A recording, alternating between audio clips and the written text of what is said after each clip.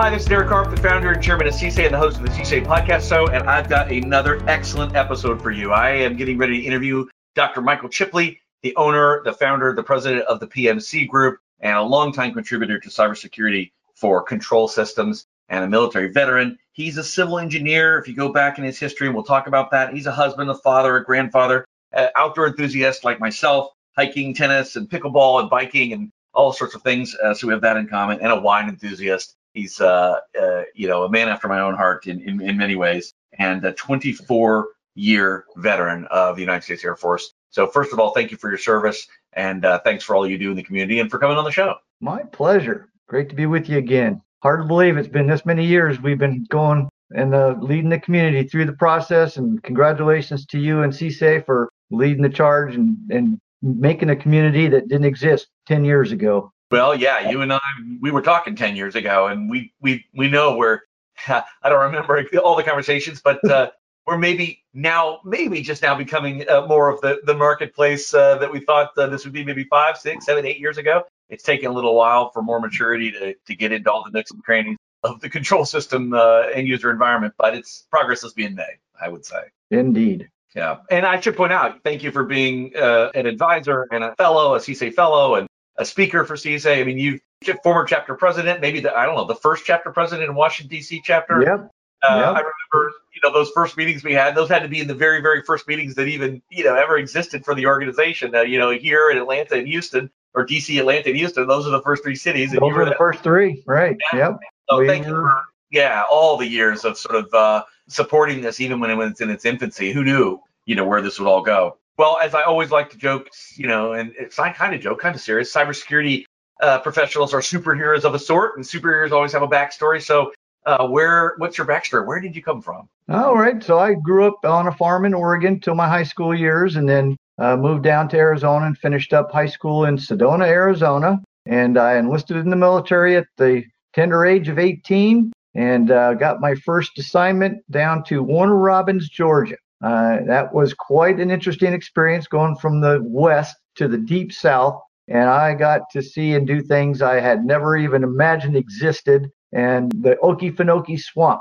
So one of our first duties that I had never had any idea that would be part of an Air Force enlisted job was to clear the alert pad where the B-52s and the K-135s were on alert, and the alligators would come out of the Okefenokee Swamp and crawl up on the pavement to warm up, and we had to go clear alligators. That's one of my first other duties as a scientist, it's called in the military. And behind me, actually, we have what in the military we kind of call our My Love Me wall, and it's some of the things from my years in the service, my hard hat, some of my medals, some of my awards, and then up at the very top is my retirement flag. And I retired out of the Pentagon, which I went kicking and screaming, so to speak, when I got the assignment. But it turned out to be one of the most fascinating assignments to see how the bureaucracy within the DoD works. And the building itself was just an absolute marvel. Here's a building from a construction guy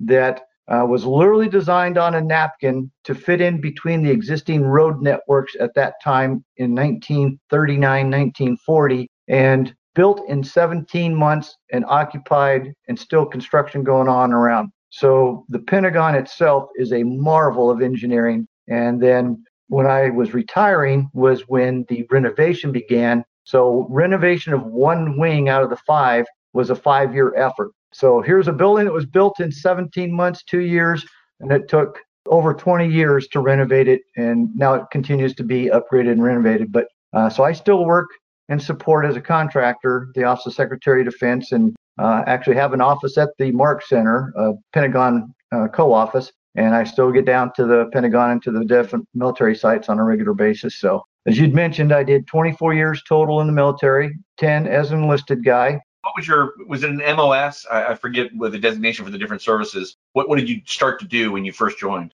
So I went in as what was called a structural technician, carpenter, maintenance type of guy. And then as I finished up my first 3 years of night school, I then got cross-trained over to become a surveyor draftsman. So I spent my last 6 years as a surveyor draftsman and doing commissioning, construction management, as well. That was part of those jobs for the surveyor draftsman career field. As I finished up my 8th year, I got picked up in the Reagan area to go to school full-time for my last year on what was called bootstrap.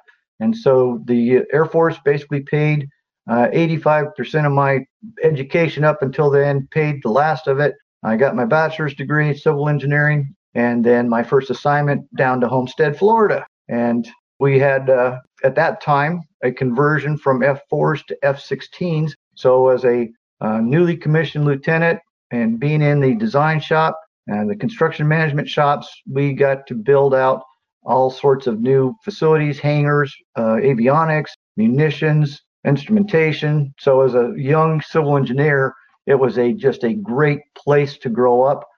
My commander at that time was Dick Cardinelli, one of the finest mentors I've ever had in my career. And it was a special moment for us in that time and place. From there, we went to Turkey in '89, and then I was sent down. My job was to do the co-located operating bases.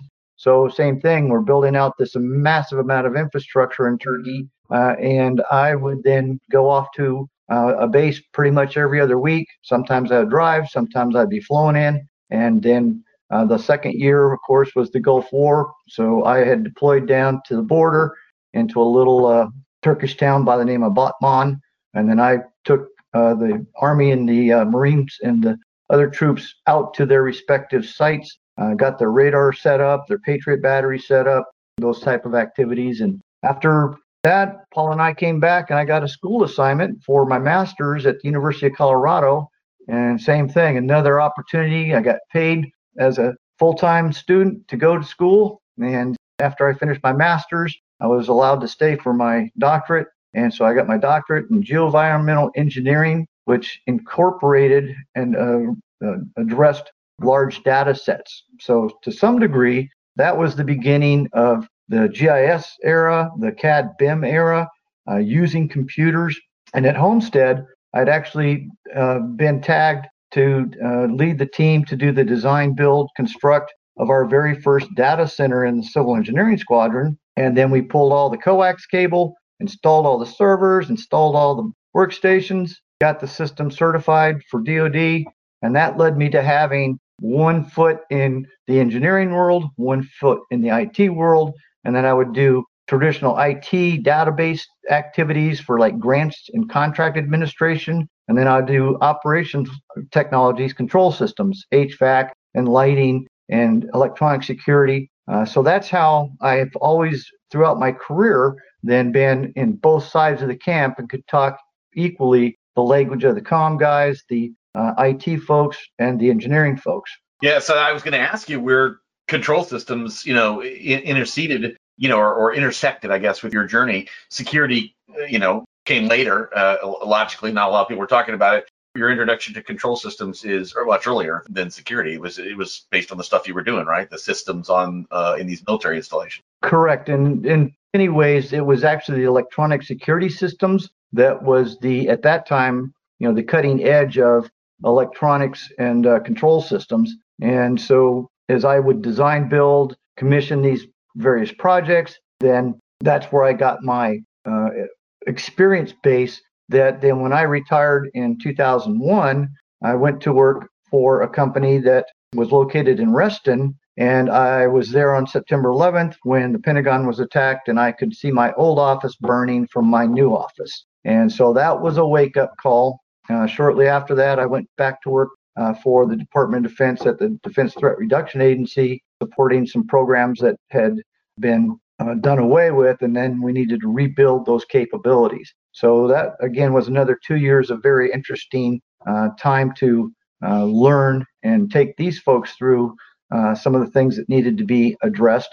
And at the same time, I had gone under contract with Smithsonian and the Department of Homeland Security, FEMA, and doing the physical security upgrades inside the museums, control system upgrades inside the museums. And then with FEMA, I was a primary author of several publications. Probably one of the most downloaded FEMA pub is called the FEMA 426, Protecting Buildings from Terrorist Threats. And in that pub was one of the first times I wrote the cybersecurity chapters and the appendices laying out all the different types of control systems that existed back in the 2001 timeframe. So that was an opportunity to put my R&D skills and credentials to use, as well as then being able to contribute back to the community in a public forum that other folks could then take advantage of.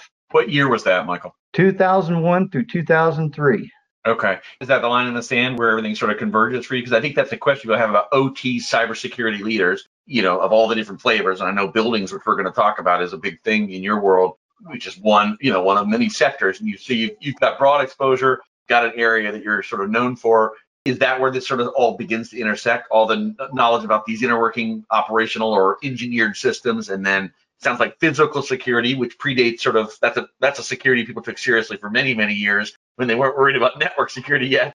All that sort of converge, and then you start thinking about cybersecurity. Is that when you're writing that document? Well, we had already begun to consider it in the late 1990s. The Air Force we developed some publications to begin to address, as I mentioned, starting with the security systems. And then about that same time, the Interagency Security Committee was addressing electronic security systems. And that's where federal agencies come together.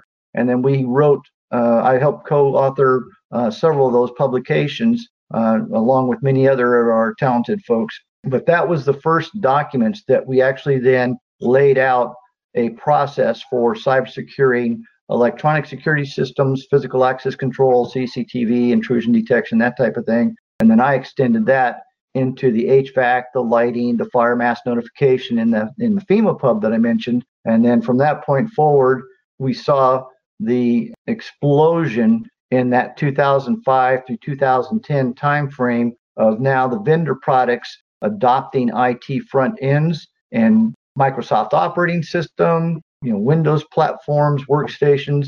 And so that was the transformational time that we began then to say, okay, are these systems truly secure? Because back in that, if it was proprietary, you had to have the inside keys to know how to hack a proprietary system. By 2011, I had gone back to work for the Office of Secretary of Defense in the business transformation and the energy offices. And we had developed the smart installation, the installation of the future that was going to be digitally modernized and have a modern grid, and the buildings would be connected, the meters would be connected. And a lot of legislation had come out at that time for requiring federal agencies to put meters on buildings and begin managing our real estate portfolio. So at that time, that drove, you and I talked about that 10 years ago, that drove adoption, right? It wasn't, cybersecurity was a scramble to catch up from the effects of, you'll do this, go ahead, mandate, do this to save energy costs and other positive attributes. But there was the unintended consequence, right? Because I remember talking to you, I think it probably is 10 years ago, about, oh man, we got a bunch of catch up to do because a bunch of installations have moved in this direction because they had to. Correct. And if you recall, that's when Stuxnet came out in the wild.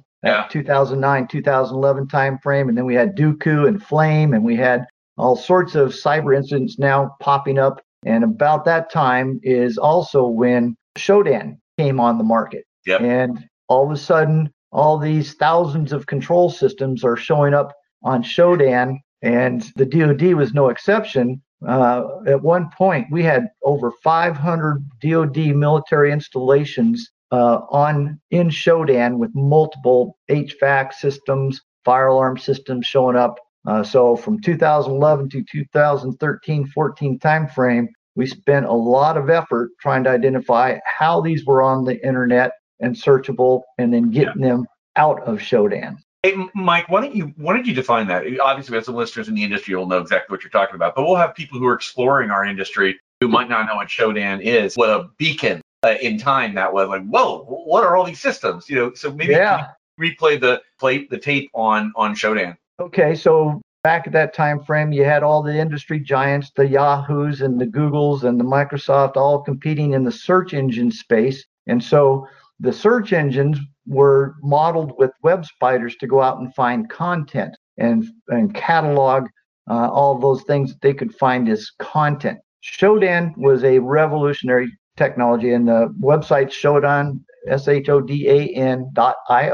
And what John did is he made it to where it searched for IP addresses, and then it would do a metadata collection and pull from that IP address anything it could for the metadata. And then all of a sudden you start seeing refrigerators, cameras, building automation, HVAC systems, fire alarm systems, cameras. Again, anything that had an IP address that somebody had connected to the internet, it found it, it cataloged it, and then they added in all these cool features with the GIS mapping capability. Then they linked over to the database, DB exploit database, so that you could then run actual exploits. And if you were not careful, you could actually hack the systems in real time with these exploits. And then we learned how to use that tool to set up sandboxes and then do our own internal testing. And then some of the researchers like Billy Rios took it to the next level and really learned how to take advantage of doing the fingerprinting and the device systems locations.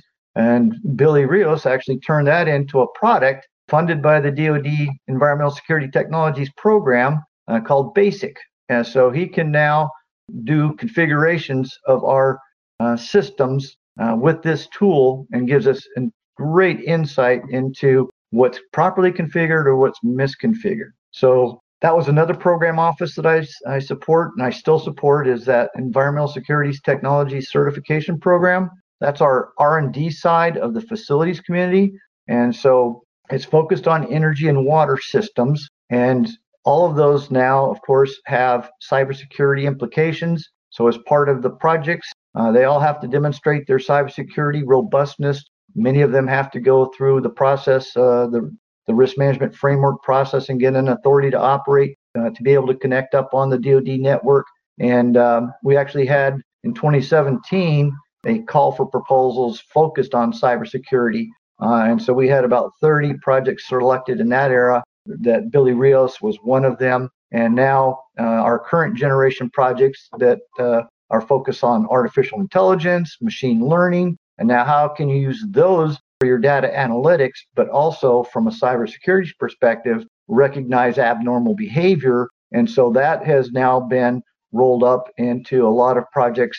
The DoD's primary one is called Mosaics, more situational awareness of industrial control systems. And then other folks like yourself, when you set up Sophia and Next Defense, and those products then got adopted or acquired, and now you see products like Dragos and Indigi and Tenable.ot, products and capabilities that we didn't have 5 years ago that give us now tremendous insight of who's on the systems, what's going on in the systems, what's routine configuration baseline behavior, what's abnormal behavior.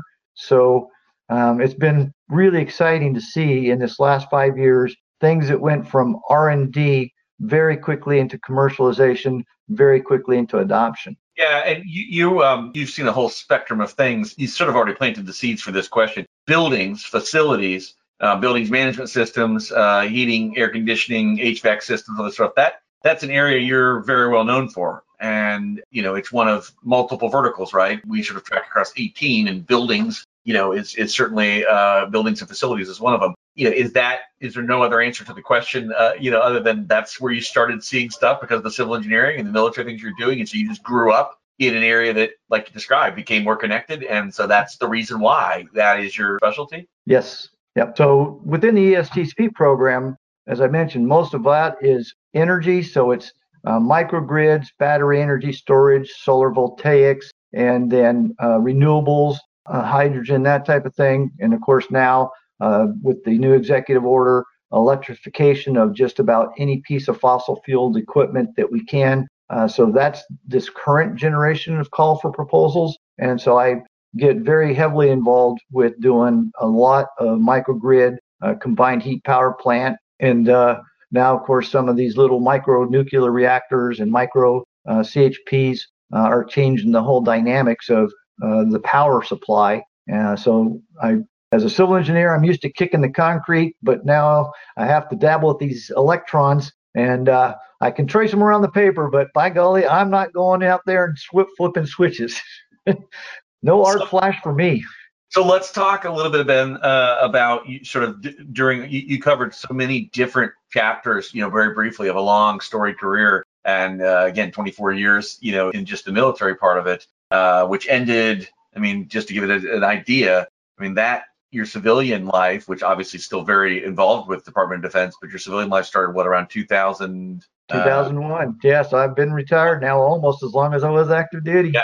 So two huge chapters in your book, and even those can be broken down into different pieces. So anything, if you had to go back to any stage of that, that's distinctive to you, and give advice to your younger self. We have people at all levels of professional development and career development in our community. For people who are just leaving the military, just leaving college and entering our workforce, to people at all the change stages of maturity along that journey. Any advice you'd go back and give your younger self when it comes to opportunities in this sort of control system space, or not even just security things, just say, master this skill, it'll help you no matter what you're doing. So the military was an absolutely incredible experience for me and my family. It gave us the structure, gave us the opportunity to travel and go do things that most folks don't really get a chance to do. And so for me, I did not have the family funds to be able to go to college at the time. So entering the military as enlisted guy, taking advantage of the school programs,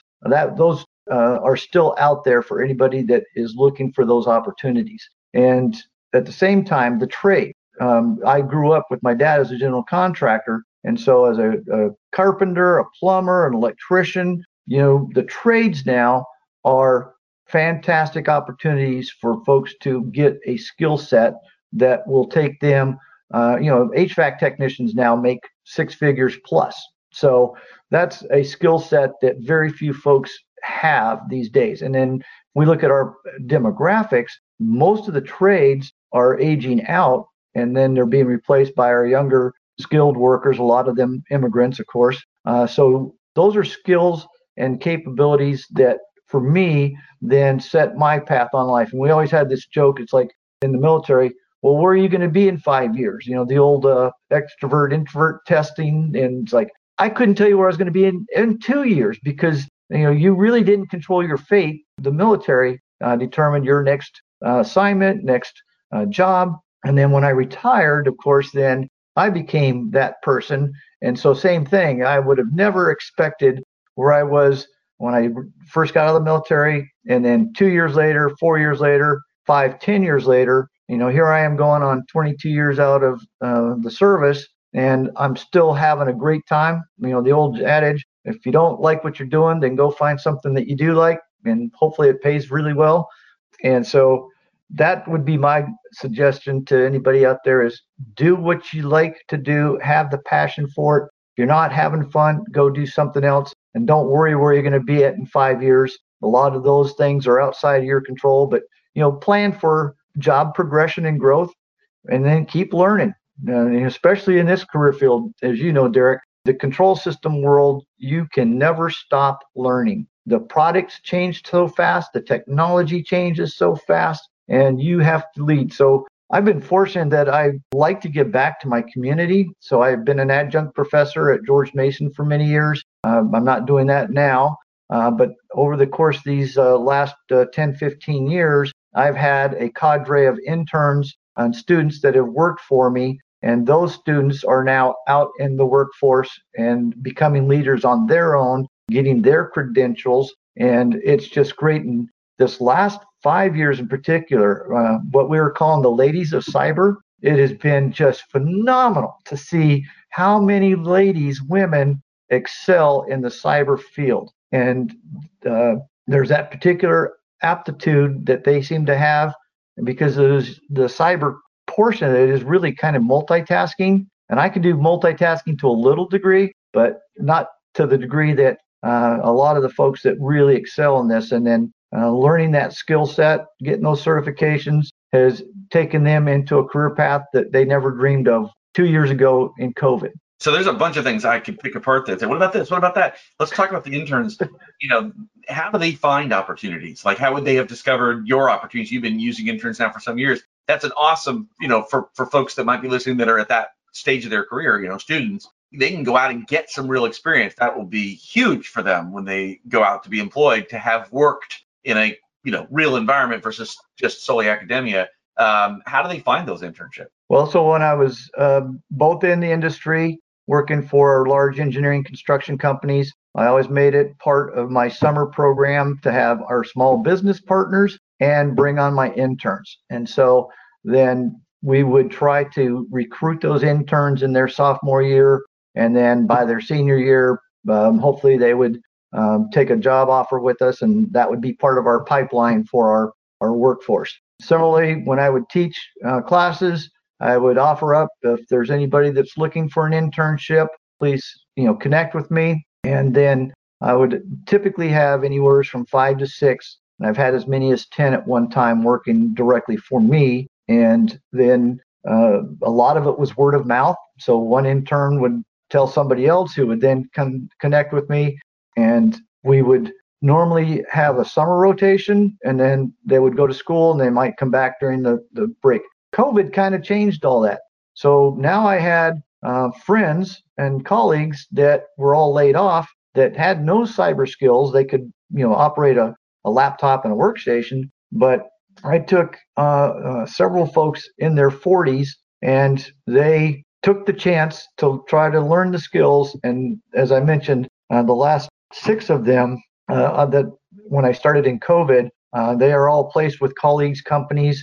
They're getting their certificates, and they are excelling and having a blast. And so, every day for me is delightful, because I got this whole network of folks that were colleagues, interns, and now excelling in their own right in the industry. I think that's one of the gold nuggets of today. Every session is he drops a couple of these out, and this is a big one. And I'm sort of reading between the lines, and having talked to you about this area before, I think recalling some details. People they need to start networking and asking around, but getting a hold of one of these, if you're at the early stage of your process, would be huge to gain that experience. So reach out and find out. And if you're, some of our listeners are peers, they're leaders in the industry, who might not be thinking about using interns in the way that you have, and that's been very successful for you. And it popped out in my mind, and thinking, well, I think the way you said it, you were teaching, but you can also, a lot of people will allow for guest lecturing at university courses. You just got to call up and say, I'd be willing to come talk about, cybersecurity. And there's probably I know for a fact, many universities would have you in. So that's an awesome way to give back. Go talk to students, and while you're there, say, we have an internship program, or I have an internship open, and you'll get some applicants that way as well. So I think this is really important for any of our listeners, people who might want to take advantage of using that sort of part of the workforce, and those that are looking to gain, get their foothold, get their toe in the door. That's a way to do it. Yep. Well, if you recall back when we started up the DC chapter of CSA, we had the employers that are looking to hire, and people are looking for a job or an internship. And so we were kind of like a verbal job board. And we had a lot of folks as we grew from, I think, our initial 15 to 90, then over 100 local attendees. And so I know for a fact that many of the folks ended up getting their cybersecurity jobs through that mechanism. And then, of course, other platforms like LinkedIn are absolutely essential to keep your networking skills alive and keep up with the colleagues and see who's doing what. Yeah, absolutely. I think that's like another good mention as well. The tools that are out there, LinkedIn being a tool. Yeah, have a profile, invest a little bit of time in it. It is used by a lot of people. I certainly have used it over the years as well to find people that might fit a particular situation or opportunity that we had in one of my companies. Any specific challenge or story, from all these years that you want to share about sort of control system cybersecurity, something everybody would find interesting or funny, or just a challenge you overcame? Well, every project is different. So I've got a very large combined heat power plant at a Navy base. And when you start seeing these old 1900 era structures, masonry, stone, and then, it took a year and a half to gut this thing. And that's how big it was. And then it's been another almost 4 years building out the new combined heat power plant with the Rolls-Royce generators and the steam recovery and the boilers and all that kind of stuff. And then, here we got to, and every project has little gotcha somewhere along the line. So we spent a significant amount of time making sure the 4 systems all spoke appropriately across their subnets, and then they interface with the other components as needed. So from a cybersecurity standpoint, we provisioned that to the full Navy standard, extremely hardened and locked down. And we made sure all the network comms before engine startup. And so then everything goes perfect. The engine starts up. It's running for its first 2 weeks. And then of all the things that you just really never think about going wrong is a bearing went bad or a bushing went bad and water got into the pistons. So our engine stopped working, but at least our sensors in our network told us what was wrong. And so now they're doing an engine rebuild. So that's kind of a atypical, but there's always something that happens on the physical side that you have to account for. And then you have to say, did something happen to the equipment? Is there a false positive reading, or did something actually physically break? And so I think that's where the skill now of experience comes in, and that you can look at things and very quickly say, that doesn't look right.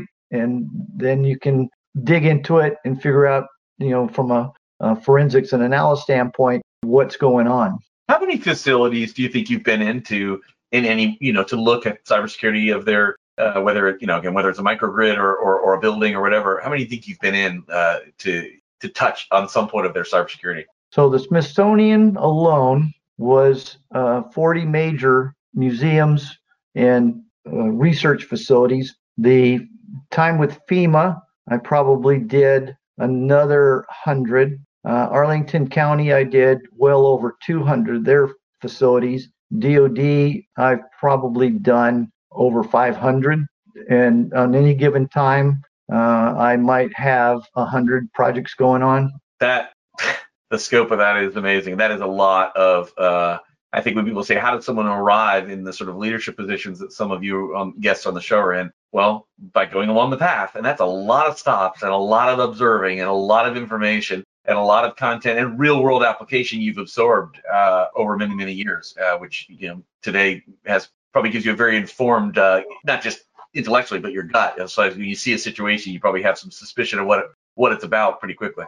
Yep, exactly. And then, of course, I still love traveling, so I've got a lot of projects out in Hawaii and Guam. That's not a bad place to have to go out to every quarter and get to see all the new construction going on out there. And then same thing, every time we go out, we're teaching the construction companies, the A&Es, how to do cybersecurity in the design phase, what that means as it transitions over in the construction phase and the commissioning phases. And so it's the same thing. It's a continuous learning. We're still, I think, in our infancy as far as how many of the community have now got the skills. And to see these young project engineers being exposed to it and take on the challenge, it's something that you would have never thought to see in a construction RFP. It's for us, it's Division 25 cybersecurity, and you now have to hire a cybersecurity specialist with the certification. You've got to have sysadmins with their certification. You've got to harden the equipment and the systems, and then you have to do your cyber commissioning. So there's a whole process now that 5 years ago, literally, the first guide spec came out in 2017. So we are very much in our infancy of how this community is going to mature. So for any of the young folks that are out there, if you're looking for a growth opportunity, cybersecurity. Yeah, for sure, right? And as far as I can tell, based on sort of how all this works, indefinitely. I mean, their whole career path. It's not like it's going to get like we've arrived. All this stuff is secure. We're wedding ourselves to a new kind of society, right? Of connectedness and connected systems with more attack surfaces every day than there were the day before. Right. And as we mentioned, the technology is changing so fast that understanding the engineering and the mechanics behind it, then applying the data analytics, and then applying the cyber on top of that. Yeah. And that's a great segue, because I always like to ask as we get near the end of these interviews about technology that's exciting you, things you're looking to the future. And it's sort of a two-part question. What interests Mike Chipley? I just find this fascinating. This is really interesting. And you early on, you dropped already the words machine learning, artificial intelligence, those are the words that come up, and blockchain technology and things. And now you're alluding to it again, like, emerging technology. So what excites you? And the second part is, we have entry-level people ask all the time, like, if I wanted to become really valuable, where might I start reading and educating myself, not just about cybersecurity, but maybe something in addition, blockchain technology or machine learning, what would they add or start to add to their experience, knowledge set, educational set to make them invaluable, 5 years from now, if you were gazing into a crystal ball? All right. So when I have a new intern start with me, the first thing they have to do is go through the DoD Cyber Awareness Challenge, the NIH website for information assurance.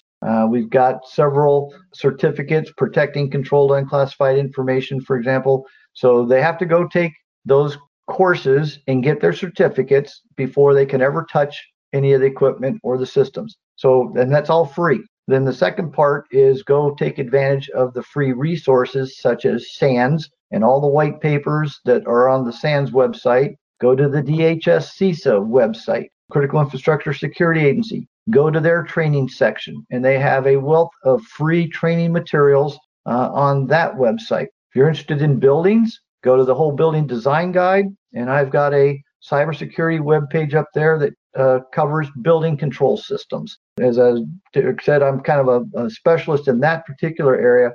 So that's an overall general cybersecurity guidance for control systems, and then specifically then drills down into how to take care of the building control systems. Then ultimately, if you're going to be in this field, you're going to need to have your actual certifications. So whether you get the Global Industrial Control System Professional or Control Information System Security Professional, that's kind of the upper level where you're a cybersecurity SME that can then act as the risk management framework technical lead, and those are the required certs from DoD's perspective. Same thing with if you want to be a sysadmin, you need to get your Security Plus, your Cisco Certified Network Administrator, your Microsoft credentials, maybe Red Hat and Linux credentials. So become very familiar with what the certs are, and for every cert, that's typically a bump in pay, a significant bump in pay, because those are required in order to work on pretty much any federal private sector organization equipment. And then the opportunity to get involved with projects. So use LinkedIn, use your CSA local chapters to get your networking, reach out to folks, and then attend specialty conferences to the degree that your company may or may not be able to participate. And so, for example, about 2 weeks ago, we had the Department of Energy leads the Energy Exchange Conference, and that's where about 3,000 professionals from all aspects of energy and water come together to talk about transformation and the adoption of these technologies. So specialty conferences like that, Security Week is another good one. RSA is another good one. S4's another good one. Who else can you think of off the top of your head? That's a great list. I mean, I've written some notes down about things to follow up with you, because there's a lot of great resources that you just listed off. I think the big takeaway there is there's a bunch of free resources, and some of them are informal. I mean, you can go watch some of our old videos. They're very educational. But you were talking about, there's like certs that people can get that are free. They can go and consume the information, take some sort of test, and get a cert or a certificate or certification. So you can begin to add some layers. Again, don't overplay your hand and say, I'm an expert because I got one or two of these. That sort of turns off hiring managers. I've heard that from hiring managers all over the place. Like, don't overplay the certs. But if you have the certs, don't underplay the certs, because if you have them, it certainly is a way to differentiate you from everybody else. Exactly. And then I also pay the interns 4 hours a month just to read. They have to keep up with me on the reading level. So I have them subscribe to newsletters like SCADASEC, Smart Buildings, the Cisco and the Fortinet newsletters. You have to constantly be keeping up with the technology and what the vendors are doing out there. And then, this in the last 2 years, now zero trust architecture has become the law of the land. So what does that mean? And how do you actually implement it? So those are the kind of things that's why I never get bored, because you've got to keep up literally every day with what goes on. Well, thank you, Michael Chipley, for sharing, obviously, coming today and spending the time with me and with our listeners, but also for many years of service in and out of the military, working on stuff that we all benefit from, protecting our sort of critical infrastructures, things that we just take for granted that they're going to work and they're going to be safely operating and nobody's going to, mess with them. but that's because of tireless efforts on people like your part to do those things. So thank you for that, and thank you for your 24 years in the service, and thanks for being a supporter of CSAFE from, I think, it was not day one, it was day two. That it was, and congrats again to you guys and taking the community. Look forward to and didn't mention the CSAFE website also has all the podcasts, all the webinars, all the other materials that we've been doing as a community for the last 10 years there as well. So make sure you check out the CSAFE website. Yep, and hopefully next year there's going to be some new content there. So certainly our goal is to continue to help point people in a lot of different directions. All right, well, Michael Chipley, president, founder of PMC Group, longtime contributor to this space. 24-year veteran of the U.S. Air Force as a civil engineer, and then nearly as many years working on facilities and microgrids. And I think we counted up during your podcast, potentially 1,000 facilities that you've toured and looking at their security concerns and issues, if not evaluating them directly and working on them. A breadth of experience, years of service we've all benefited from. And these are things we all take for granted sometimes. We want them to work. We want them to be reliable. We expect power and other utilities to just work. But now they're networked and they have a whole host of growing concerns, and people like you have been working on them, for longer than most people. You've been working on sort of securing these systems. So thank you for all the years of service, obviously, to our country, but also to all of us in a modern connected society, and for being a longtime supporter of CSAFE and for one of the very first chapter presidents and a CSAFE fellow, and always willing to lend a helping hand. Thank you. You're quite welcome, Derek. Thank you for the opportunity to participate. That was fun. All right. Take care and be well. All right. Bye.